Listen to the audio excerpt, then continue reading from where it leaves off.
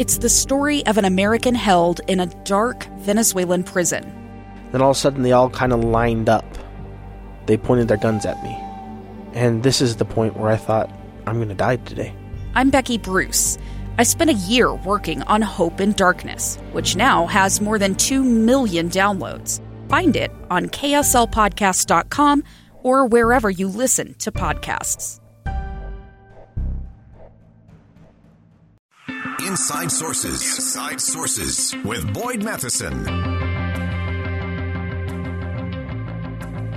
Welcome back to Inside Sources. This is Taylor Morgan filling in today for Boyd Matheson. We are now going to talk about pandemic relief money. What happened to all of that pandemic relief money Washington sent to people and to businesses? A new report from the GAO, Government Accountability Office, says that while some businesses had trouble accessing desperately needed funds, a whole lot of money actually was wasted.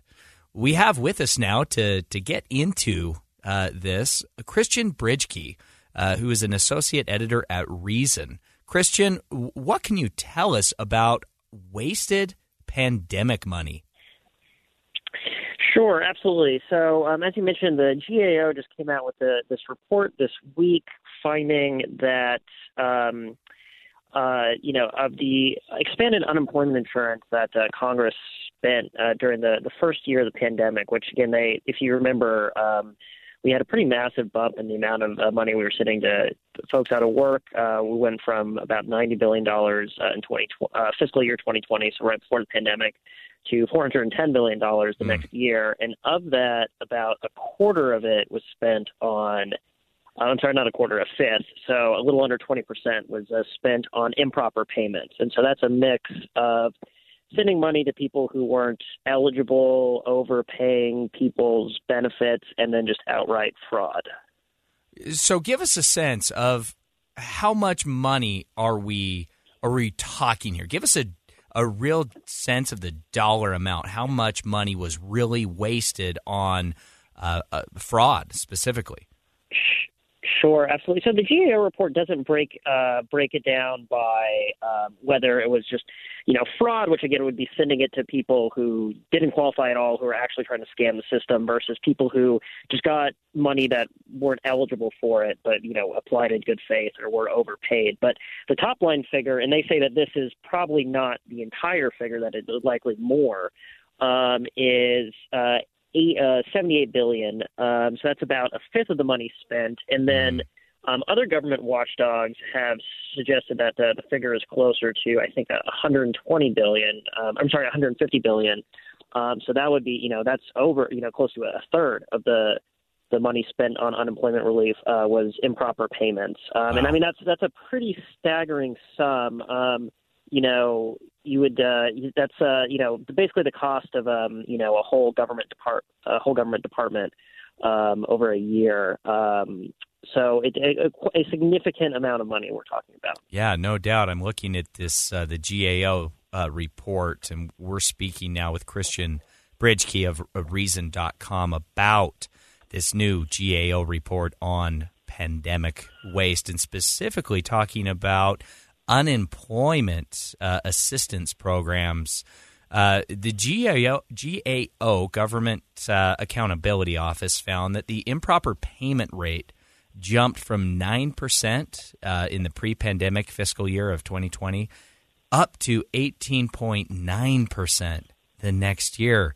So that means, and Christian, please correct me here if I'm getting the math wrong, that means that nearly 1 in 5 unemployment insurance dollars went to a either ineligible or an overpaid beneficiary, most due to fraud. Am I getting that right? Well, so not all of that would have been through fraud. Again, some people say would apply for benefits, not qualify, but then be paid anyway. And there's not necessarily anything illegal about that. But then you do have a lot of examples of outright fraud. So, for instance, there was this big scheme in California where people would apply for organized crime schemes where people would apply for benefits on behalf of people in state prisons, right? Deliberately trying to defraud the system. Yeah. Regardless, it was $1 in $5. intended to provide people relief, was misspent. So a really absurd level of improper payments. And as you mentioned, one that was increased dramatically. I mean, already the unemployment insurance system had problems of it. $1 in $10 was going to an improper beneficiary, but that doubled during the pandemic. What do you think this tells us about the longstanding problems with unemployment assistance programs? Does this tell us that, lend any new insight into some of these longstanding issues? Yeah, definitely. So one of the things that the GAO report mentions is that a lot of unemployment systems were, they operate off of these old legacy IT systems that could be, 50 years old, 40 years old. And therefore, which have trouble, as you can imagine, tracking payments, recording information, and as a result, spotting improper payments or fraud. So that's one longstanding problem. Another problem, but a lot of these problems too just came from the fact that we dumped so much money into these kind of creaky systems already, right? That we're already having problems, getting money out the door, tracking improper payments. So that we're, dumping all this money into it, it required states to hire, new staff who then weren't properly trained in order to administer all this money. And it also, in an attempt to take care of people who didn't traditionally qualify for unemployment benefits, contract workers, Uber drivers, folks like that. Right. We, in an attempt to get more money to new different types of people, these state systems, which were already not, great at getting the money out, had a lot of trouble doing that. And so that's why you saw these improper payment rates just go through the roof. Yeah. We're speaking with Christian Brijke, associate editor at Reason.com, about a new GAO, that is Government Accountability Office, a new report detailing some of the fraud and waste and problems with pandemic relief money. Christian, is there any appetite in Washington to actually fix some of these loopholes and try to address this so that this kind of waste doesn't happen again? Yes.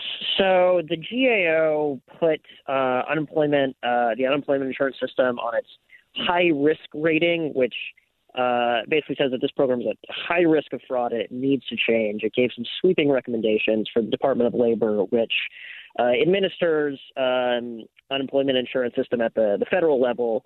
And then you've also had you've seen some lawmakers respond to the report too, saying that we need reform.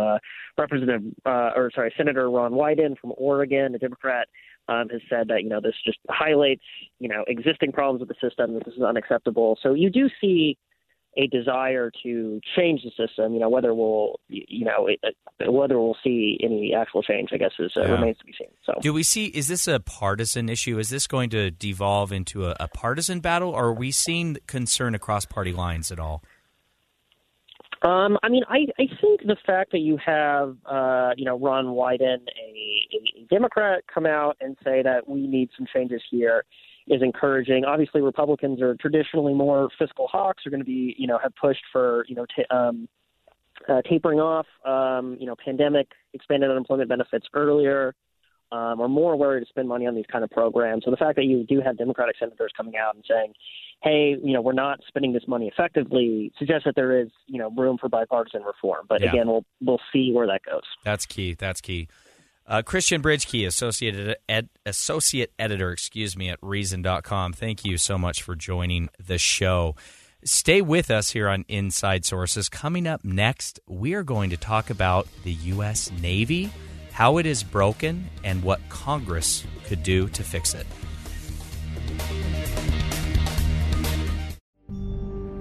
A gun in the face. Then all of a sudden they all kind of lined up.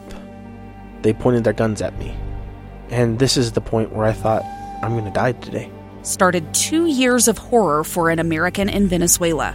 They said, you need to give us your phone and get ready because you're coming with us. I'm Becky Bruce, and I spent a year researching and piecing together Josh and Tammy Holt's story about their ordeal in a notorious prison. That's when everything started to turn bad. We had another pound on the door. Boom, boom, boom. And there was the police once again. You can binge all of the episodes of Hope in Darkness on KSLPodcasts.com or wherever you get your podcasts.